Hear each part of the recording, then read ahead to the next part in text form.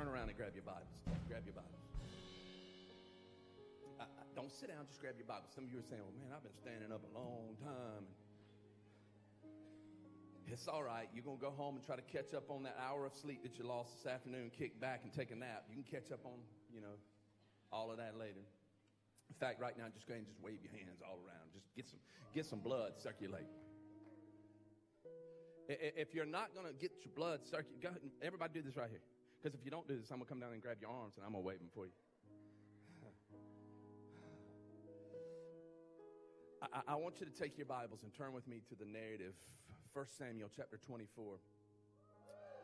It's the learning lab that we will be in today. I believe it's a narrative of Scripture that God is going to use to speak to our hearts. And so let me say this. Let me welcome you to the first installment of this series called Caves.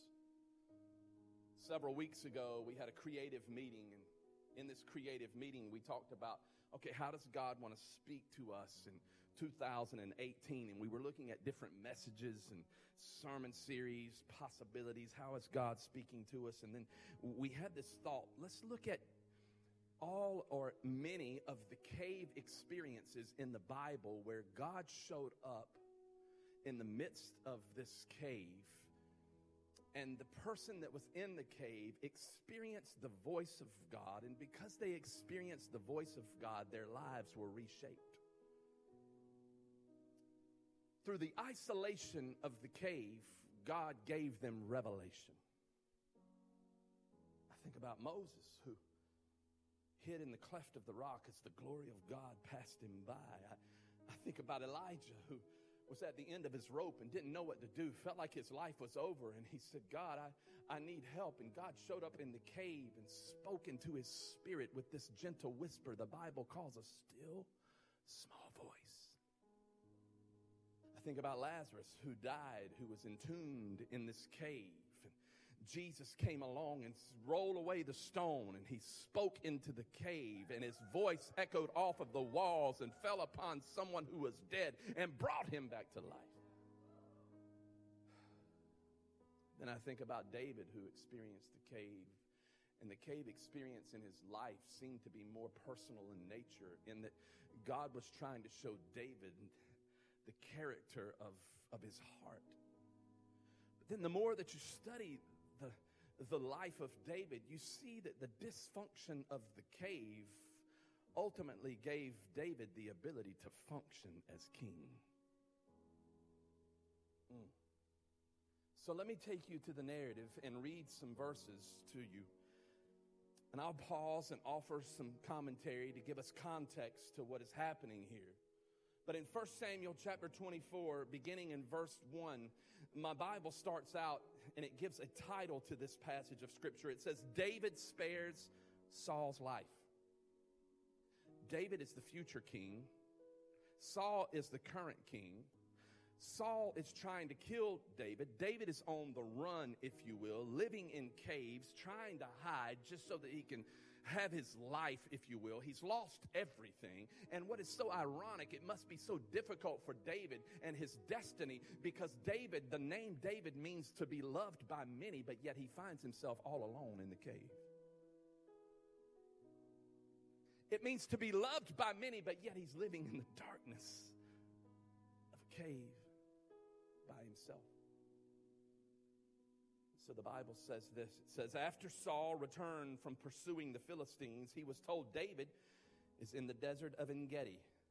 So Saul took 3,000 able young men from all of Israel and set out to look for David and his men near the crags of the wild goats. He came to the sheep pens along the way. A cave was there. Somebody say, a cave was there. Don't read any further. A cave was there. You need to circle that if you can. A cave was there. You see, just 2 chapters before, David is in this place called Gath. He's in Gath trying to escape the hands of Saul. And while he's in Gath, there is this adversarial king by the name of Achish.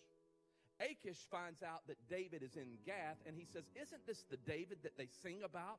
Isn't this the David that they made that song that says Saul killed thousands, but David killed tens of thousands? And they said, yes, it is. And so Achish said, I'm going to kill him. And so David learned this, and he had this plan, that I need to act insane. I see kittens. If you have a cat, that doesn't mean you're insane. Don't, oh Lord. Let me back up. But they're not going to be in heaven, just saying. Anyway, so, no emails. So he acts insane, and so the king Achish, you know what he says? He says, I'm not going to kill a crazy person, just let him live in his craze. And so David fled, and he went to this place called Adullam, this cave. And the Bible says that while he was at Adullam, other broken people who were discontent joined him there, 400 people. Those 400 people became his soldiers. He leaves Adullam and he goes to the place called En-Gedi, which is where he's at when 1 Samuel chapter 24 opens up. En-Gedi is this hillside that overlooks this canyon, and there are these series of caves that are at En-Gedi. While he sat in En-Gedi, the brokenness of his soul, wounded in his spirit, wounded in his emotions, wounded by loss, he writes a song.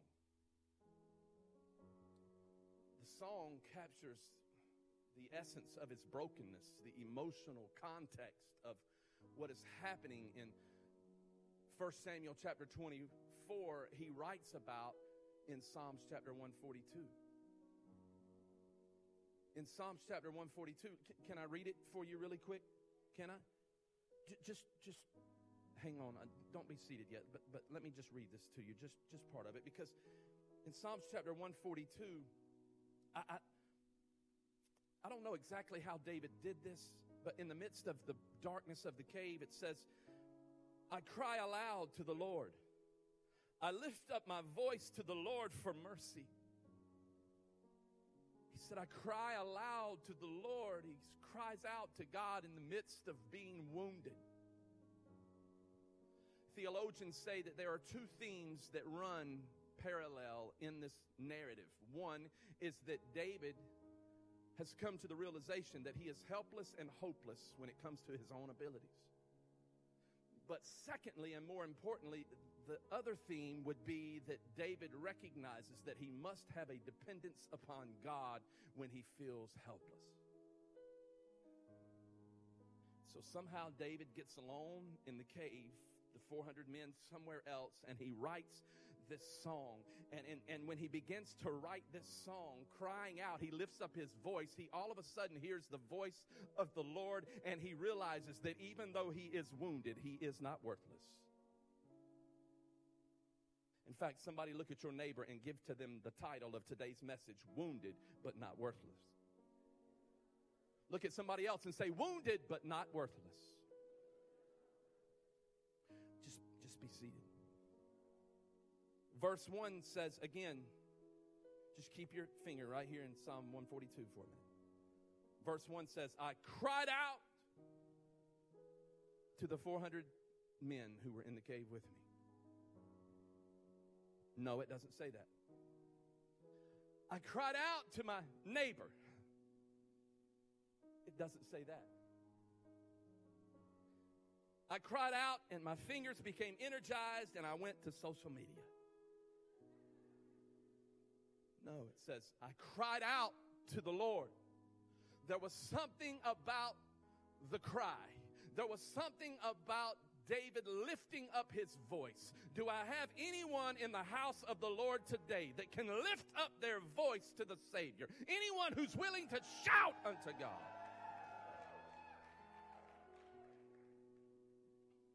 It says I lift up my voice. There is so much more happening here than just an appeal from David for help. This term, I cried out to the Lord, is a Hebrew term. Can I teach for a minute? I'm going to sit down right here so that we connect maybe in a little more intimate way. But I cried out to the Lord is this Hebrew statement that actually is a declaration of allegiance. I cried out to the Lord. It's a declaration of allegiance. Why is that?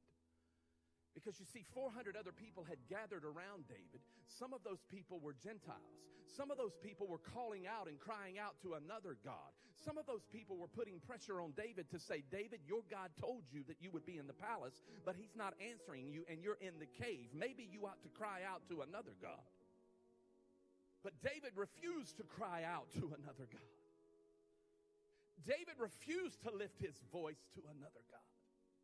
And the Bible says that I cried out to the Lord. Why? He lifted up his voice. Why? Because of this. He knew that silent feelings could not suffice in the current set of circumstances. So he lifted up his voice. Then verse 2. Verse 2, it says, I pour out before him my complaint. Before him I tell my trouble. I pour out before him my complaint. How many of you are glad that God listens to your complaints? But do you know what? The complaint that was happening there was not for informational purposes for God. It was not as if David was telling God something that he did not already know. The complaint was there to relieve the complainer. So in verse 3, look what happens. It says, when my spirit grows faint within me, it is you who watches over my way. In the path where I walk, people have hidden a snare for me. Wow.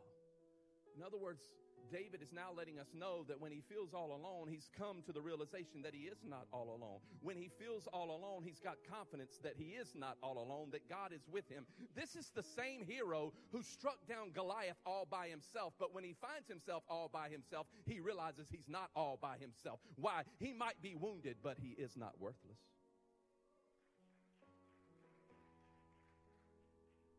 Verse 4 gives to us even more contextual information when it comes to his heart. He says, look and see, there is no one at my right hand. No one is concerned for me. I have no refuge and no one cares for my life. It's this up and down emotional roller coaster that David's on. He says, I have no one. Look at it again. Look and see, there is no one at my right hand. No one is concerned for me. I have no refuge. No one cares for my life. I wish I had time to go into this one verse we could spend a week on. Because when he says, no one is at my right hand, it is a legal term. That legal term, what you need to understand about is that if you have a defender, your defender always stands to your right. He's saying, I have no one at my right hand. But then it reminds me of something else because there's so much symbolism here. Because over in the New Testament, in the book of Corinthians, it says that Jesus has ascended to the Father, has ascended to heaven, and is seated at the right hand of the Father. Our defender, the one who's at our right hand. Verse 5, we get another glimpse. He says, I cry to you, Lord, and I say, you are my refuge, my portion in the land of the living. He says, you're my portion. You see, when he realized that he didn't have anything, it looked like he was losing his inheritance. He lost the throne. He lost the palace. He lost his family. He lost his friends. He realized that the Lord was his portion. The Lord was all that he needed, and he loved God, and God loved him. Verses 6 and 7, it says, listen to my cry, for I am in desperate need. Rescue me from those who pursue me, for they are too strong for me. Set me free from my prison, that I may praise your name. Then the righteous will gather about me because of your goodness to me. Set me free from my prison. Set me free from my prison. He cries out, set me free from my prison. Hold on a second, because the prison was both a place of physical and emotional confinement for David. But I don't want you to see the cave as a physical place, because we're not cave dwellers. Or are we? This week I thought, how can I illustrate this? So I went to Wikipedia. Google and Wikipedia know a lot. So I thought, let me get the definition of a cave, because I think sometimes I think the definition of a cave, everybody in here knows what a cave is, and so it seems as if we know the definition of a cave. But I read some interesting things about a cave. It says a cave is a hollow place in the ground. We could change that last word and say a cave is a hollow place in our hearts, in our spirits. Specifically, a natural underground space large enough for a human to enter. And in this case, in David's life, to live. Caves form naturally by the weathering rock and often extend deep underground. The word cave can also refer to much smaller openings, such as sea caves, rock shelters, and other things. But then there's also a cavern, which is a specific type of cave, naturally formed in soluble rock with the ability to grow. Hold on a second. With the ability to grow. Then I began to think about David. David, at this moment in Psalms chapter 142, in 1 Samuel chapter 24, is in this place called En-Gedi. En-Gedi is this hillside that overlooks the canyon, if you will. The canyon, if you were standing in the canyon, you could look up and you could see all different entrances to the cave. Most likely, David stayed in a different cave every night because he knew that he was on the run from Saul, and he was hoping that he would not be in a place too long for Saul to find him. Therefore, every single night he's in a different place, meaning the cave structure is growing for him.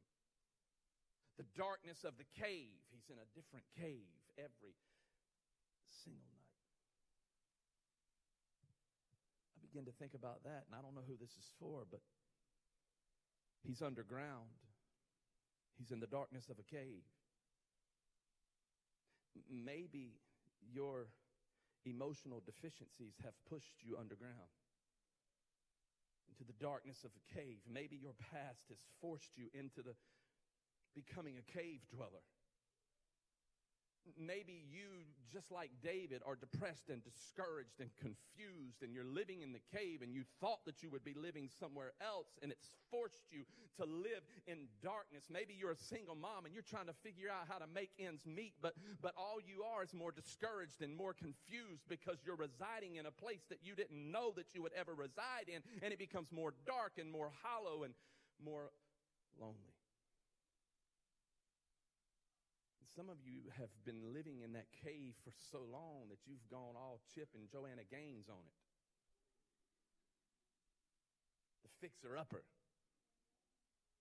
The decor in the cave is all fixed up.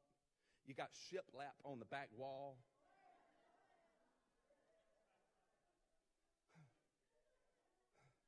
Some of y'all watch way too much TV.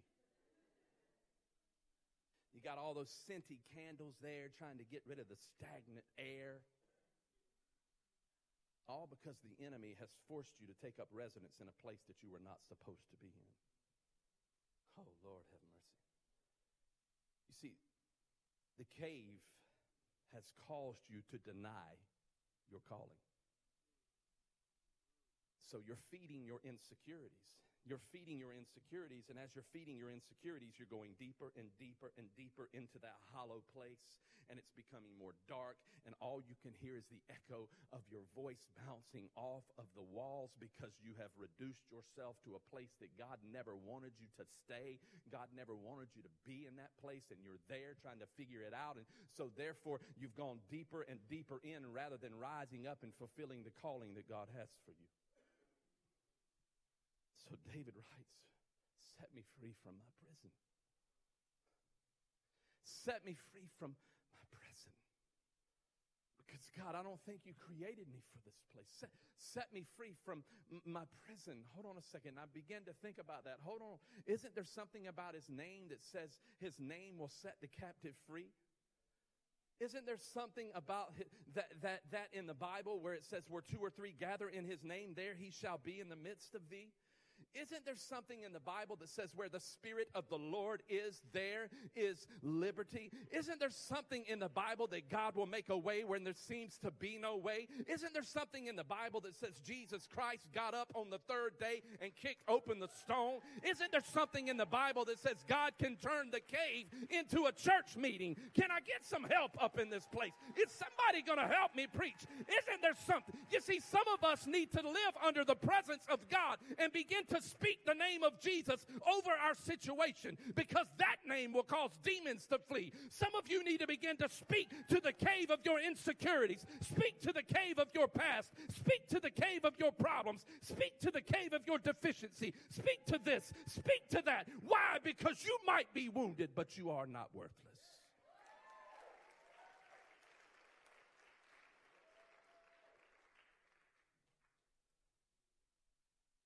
Some of you live in the cave of social media. Oh, no, he didn't. I'll leave on that note. Bye, y'all. God bless you. I mean, you're sitting there and you're surfing everybody else's Instagram, Facebook, Twitter, just cruising along, trying to, feeling like, man, I'm missing something according to their pictures. I'm missing something. And all of a sudden, she posts something, with her kids, and you're like, oh, no, she ain't going to outdo me.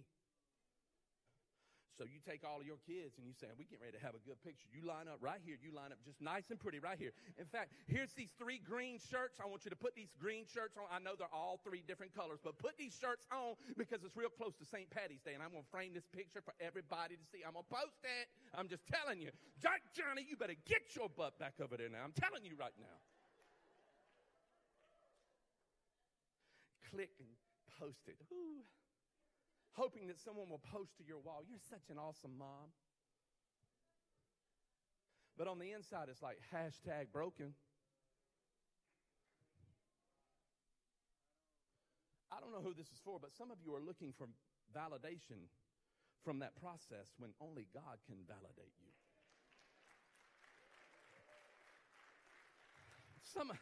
Some of you are hoping that someone will post something on your wall that will bring validation to you to make you feel good. Can I tell you something? Why are you hoping that someone else will bring you validation when the people who are posting on your wall, sometimes they don't even like themselves?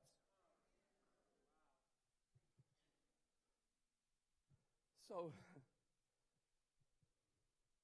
David says in verse 5 of Psalms chapter 142, he says, I realize that my validation comes from God. And that's why in verse 7 he says, I cry out to the Lord, set me free from this prison. You see, if coming out of the cave means calling upon a Savior.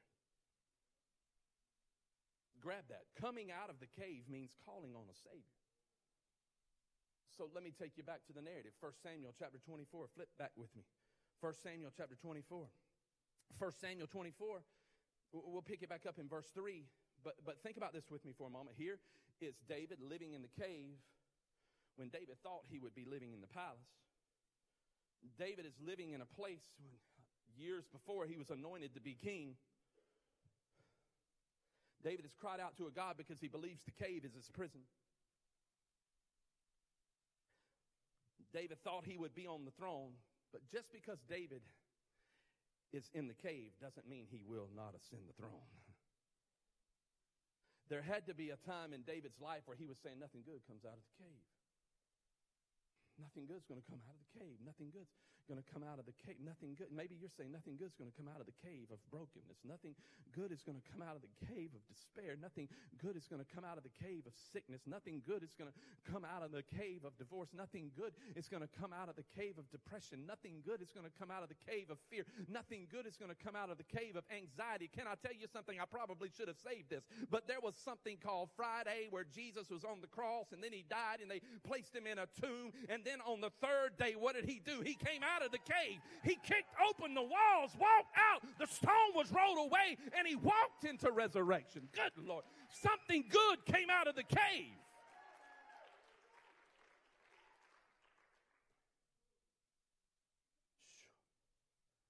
verse 3. Let's pick it back up. So they're at the cave. There was a cave there. Saul went in to relieve himself. David and his men were far back in the cave. Verse 4, the men said, "This is the day the Lord spoke of when he said to you, I will give you your enemy into your hands for you to deal with him as you wish." Then David crept up unnoticed and cut off the corner of Saul's robe. Hold on a second. Saul just so happens to walk into the cave, one of many on the hillside where David is at. He takes off his robe and he throws it over here in the corner, and he goes over here to relieve himself. I love the Bible. It's about real people, real scenarios, living life real. Here is Saul using David's house as an outhouse. Here is David creeping up, crawling to the robe, pulls out his knife, cuts off a corner of the robe. Here is Saul over here doing his business.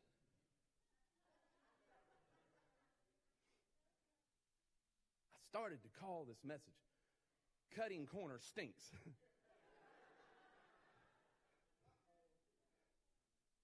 All the real saved, sanctified people saying, "I can't believe he's even talking about such a thing from the pulpit." It's in the Bible, y'all. It's in the Bible. Break free. It's in the Bible. So here's David over here. Listen, let me finish reading.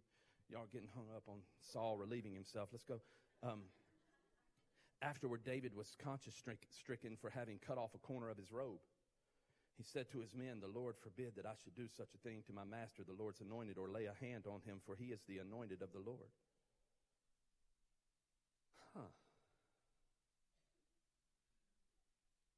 With these words, David sharply rebuked his men and did not allow them to attack Saul. And Saul left the cave and went his way. Grab this. Two different perspectives here. Two different perspectives. We're going to be a while, so just make yourself comfortable. Two different perspectives. Here is his soldiers telling him, "Kill him." This is the counsel they're giving him. Kill him. It's your chance. Sometimes people give us ungodly counsel. But then sometimes people give us godly counsel and we don't do anything with it. We all want to break free from the cave, but we just don't want the obedience that goes with breaking free from the cave. So here is David in the cave, writing Psalms 142, wanting comfort from God. But before God can bring comfort to him, he's got to confront the issues of his heart that put him in the cave in the first place. Hold on a second. Sometimes we come to church and we want God to comfort us, and that's cool because God is a comforter. He sends the Holy Spirit to comfort us, and we want to be comforted, and we hear everything that we need to be comforted. We get everything that we need in order to be comforted. But the problem is many times we take notes, and the notes that we're taking give us the ability to break free from the cave, and while we're taking notes, we forget to take action. So here he is. Think about this. The soldiers are telling him one thing. It's two different perspectives. David is in this place where God is using this as an instructional moment in his life. He's using this as this instructional moment. What will David do in verse 8? You see, because this cave really is a physical manifestation of a deeper wound in David's life. That's what the cave is at this moment. How will David respond? Because it's how David responds to this cave moment that ultimately decides his future. You see, this is a test. And a test is not there to teach you something. A test is there to determine what you already know. And he knows he's supposed to be the king. But if he does the wrong thing, he'll never sit on the throne in the kingdom. So in verse 8, look what happens. Verse 8. Verse 8 says this. Verse 8 says, then David went out. Everybody say went out. Then David went out of the cave and called out to Saul. Then David went out of the cave. He went out of the cave. He went out of the cave. God wants us to go out of the cave. He wants us to go out of the cave. But before he could go out of the cave, God had to confront some of the issues that placed him in the cave to begin with, because the cave, even though he's writing in Psalms 142, God comfort me, set me free, the cave had become a normal place for him. And so he's been living in this cave for so long that it's become normal to him. And so now God wants to deal with what has become normal, which is called the cave, so that he could walk him into what he had for him, which is called the palace. And before he could walk him into the palace, he had to deal with the issues that had caused him to feel even more wounded than he was, because he had forgotten about who he was, because Samuel had anointed him years before to be king. But now, because of the cave experience, he's forgotten the anointing that God had placed upon him in order for him to lead the kingdom. So here he is. You can play now, guys. Y'all are up here. Y'all can play. So here is this moment where, I don't know who this is for, but God wants to deal with what has become normal in your life so that he can walk you into what he has for you. God wants to deal with the issues that have placed you into the darkness of the cave, the things that you've said and done to yourself, and those things. Listen, some of you have made decisions, and you've called those decisions God when they are really disobedience. And God wants you to walk into this glorious day that he has for you. And so what you need to say to your neighbor today is, guess what, guys? I'm coming out. David went out. It says David went out. He moved out of the darkness of the cave, and he placed his face before Saul. Now listen, David went out. Some of you need to look at your neighbor and say, I'm going out. Today's moving out day. I'm coming out of depression. Listen, because if God is in you, then greater is he that is in you than he that is in the world. I'm coming out of this difficulty. I'm coming out of my past. I'm coming out of this dysfunction. I'm coming out of this problem. I'm coming out of this despair. I'm coming out because God wants me to walk into his marvelous light. Good Lord, have mercy. Why? Because I might be wounded, but I am not worthless.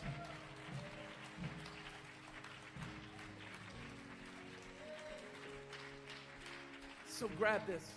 The cave became the destination where David learned how to be king. Grab that. We think about David sitting on the hillside years before us, this teenage boy, whittling, taking a slingshot and killing the lion and the bear in preparation for Goliath, and all of that stuff is true. Sometimes we preachers preach that was the preparation for, he was leading the sheep so that he could lead the kingdom. And there is some truth to that. The problem is his brother tells us that it was only a few sheep, and he said, you ain't real good at that anyway. So the thing that prepared David for his destiny was the cave. Watch this, verse 8. You got to see this. This is where it gets good. Can I read some? Do you have time for me to read some? Watch this. Verse 8 says, then David went out of the cave, and he called out to Saul, my Lord, the king. When Saul looked behind him, David bowed down and prostrated himself with his face to the ground. And he said to Saul, why do you listen when men say David is bent on harming you? This day you have seen with your own eyes how the Lord delivered you into my hands in the cave. Some urged me to kill you, but I spared you. I said, I will not lay my hand on my Lord, because he is the Lord's anointed. See, my father, look at this piece of robe in my hand. I cut off the corner of your robe, but did not kill you. See that there is nothing in my hand to indicate that I am guilty of wrongdoing or rebellion towards you. I have not wronged you, but you are hunted hunting me down to take my life. May the Lord judge between you and me, and may the Lord avenge the wrongs that you have done to me, but my hand will not touch you. As the old saying goes, from evildoers come evil deeds, so my hand will not touch you. Against whom has the king of Israel come out? Who are you pursuing? A dead dog? A flea? May the Lord be our judge and decide between us. May he consider my cause and uphold it. May he vindicate me by delivering me from your hand. When David finished saying this, Saul asked, is that your voice, David, my son? And he wept aloud. You are more righteous than I, he said. You have treated me well, and I have treated you badly. You have just now told me about the good that you did to me. The Lord delivered me into your hands, but you did not kill me. When a man finds his enemy, does he not let him away unharmed? Or does he let him away unharmed? May the Lord reward you well for the way that you've treated me today. I know that you will surely be king, and the kingdom of Israel will be established in your hands. Now swear to me, to the Lord today, before the Lord, that you will not kill off my descendants or wipe out my name from my father's family. Watch this. Verse 22 says, so David gave his oath to Saul. Then Saul returned home, but David and his men went up to the stronghold. Hold on a second. David and his men went up to the stronghold. Hold on. Flip back to Psalms. Psalms 142. Verse 7. Verse 7 says, set me free from my prison, that I may praise your name. Then the righteous will gather about me because of your goodness to me. When David gets to this part of the song that he's writing, now recalling what's just happened with Saul, and Saul leaves and walks over the horizon, and now here is David with his men going back to the stronghold. It's at that moment David realizes he's not alone. You remember he said, no one's at my right hand. Oh yeah. God has supplied for your need all along. They've been there. I don't know if you're catching what I'm throwing, but grab this. In Psalms chapter 142, verse 1, David starts out talking about how low he is. But in verse 7, he begins to talk about how God is going to bring him high. In verse 1, he begins to talk about how weak he is. But in verse 7, he begins to talk about how strong he is in God. In verse 1, he begins to talk about what he does not have. But in verse 7, he begins to realize who has him. Is somebody going to help me? In verse 1, he begins to talk about the complaints that he has before God. But in verse 7, he begins to talk about wanting to praise God. In verse 1, he begins to talk about his wounds. But in verse 7, he talks about his worth. Can somebody praise God? Because he reminds us, even though we've been wounded, we are not worthless. Get up on your feet and give God a praise that is due his name.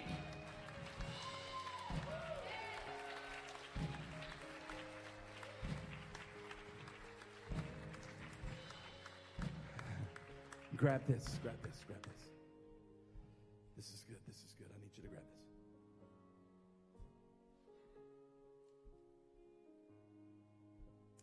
Over in the New Testament. Keep in mind now, here's David, which means to be well loved, to be loved by many, living in the darkness of a cave all alone. But David, because of the way he dealt with this, he became so well loved that he became the most loved, the most beloved king in the history of Israel. What is extremely ironic, I shouldn't say ironic, it's destiny, is that Jesus, if you know anything about the lineage of Jesus, Jesus came from the line of David. David had a kid, and that kid had a kid, and that kid had a kid, and that kid had a kid, and that kid had a kid, and pretty soon here's Jesus. One day Jesus is walking around doing ministry. As he's walking the streets, there was this blind dude by the name of Bartimaeus, and Bartimaeus shouted out, Jesus, son of David, have mercy on me. He cried out, he lifted his voice, Jesus, son of David, have mercy on me. He called Jesus by his messianic name, Son of David, which means son of the kingdom.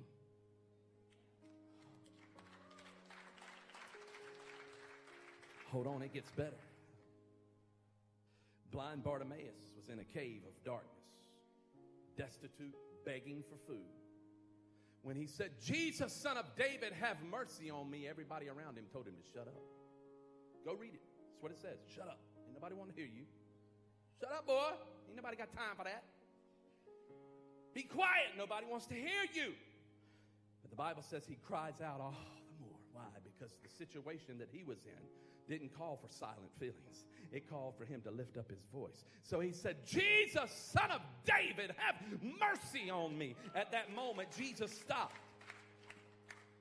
He said, send for him. Just as soon as he said send for him, the same people who were rebuking him, telling him to shut up, grabbed him up and said, Jesus wants to talk to you.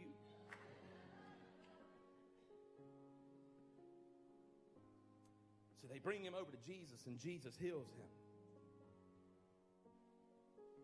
Hold on a second. David was in a cave. I'm all alone. I have no one to help me. Set me free from the prison. God showed up and set him free. Centuries later, Jesus is walking around. Jesus, the son of David. He hears this blind Bartimaeus who's in a cave of darkness. Everybody's telling him to shut up. Nobody will help him. He's all alone. No one's at his right hand. But Jesus sends for him and says, come on. At one time, nobody liked David, but then everybody loved him. And at this time, nobody likes Bartimaeus, but now everybody wants what Bartimaeus has. The point that I'm trying to make is you might be wounded, but you are not worthless. And God will bring you out. God will walk you into the destiny that he has for you. Somebody look at your neighbor and say, you're wounded maybe, but you're not worthless. Listen, you might be wounded, but you are not worthless because you have great worth in God, and he wants to walk you into his marvelous light.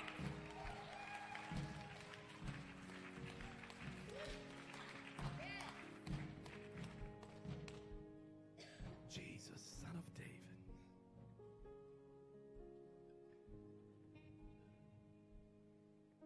Today there's a cave that maybe you find yourself in. And God wants to set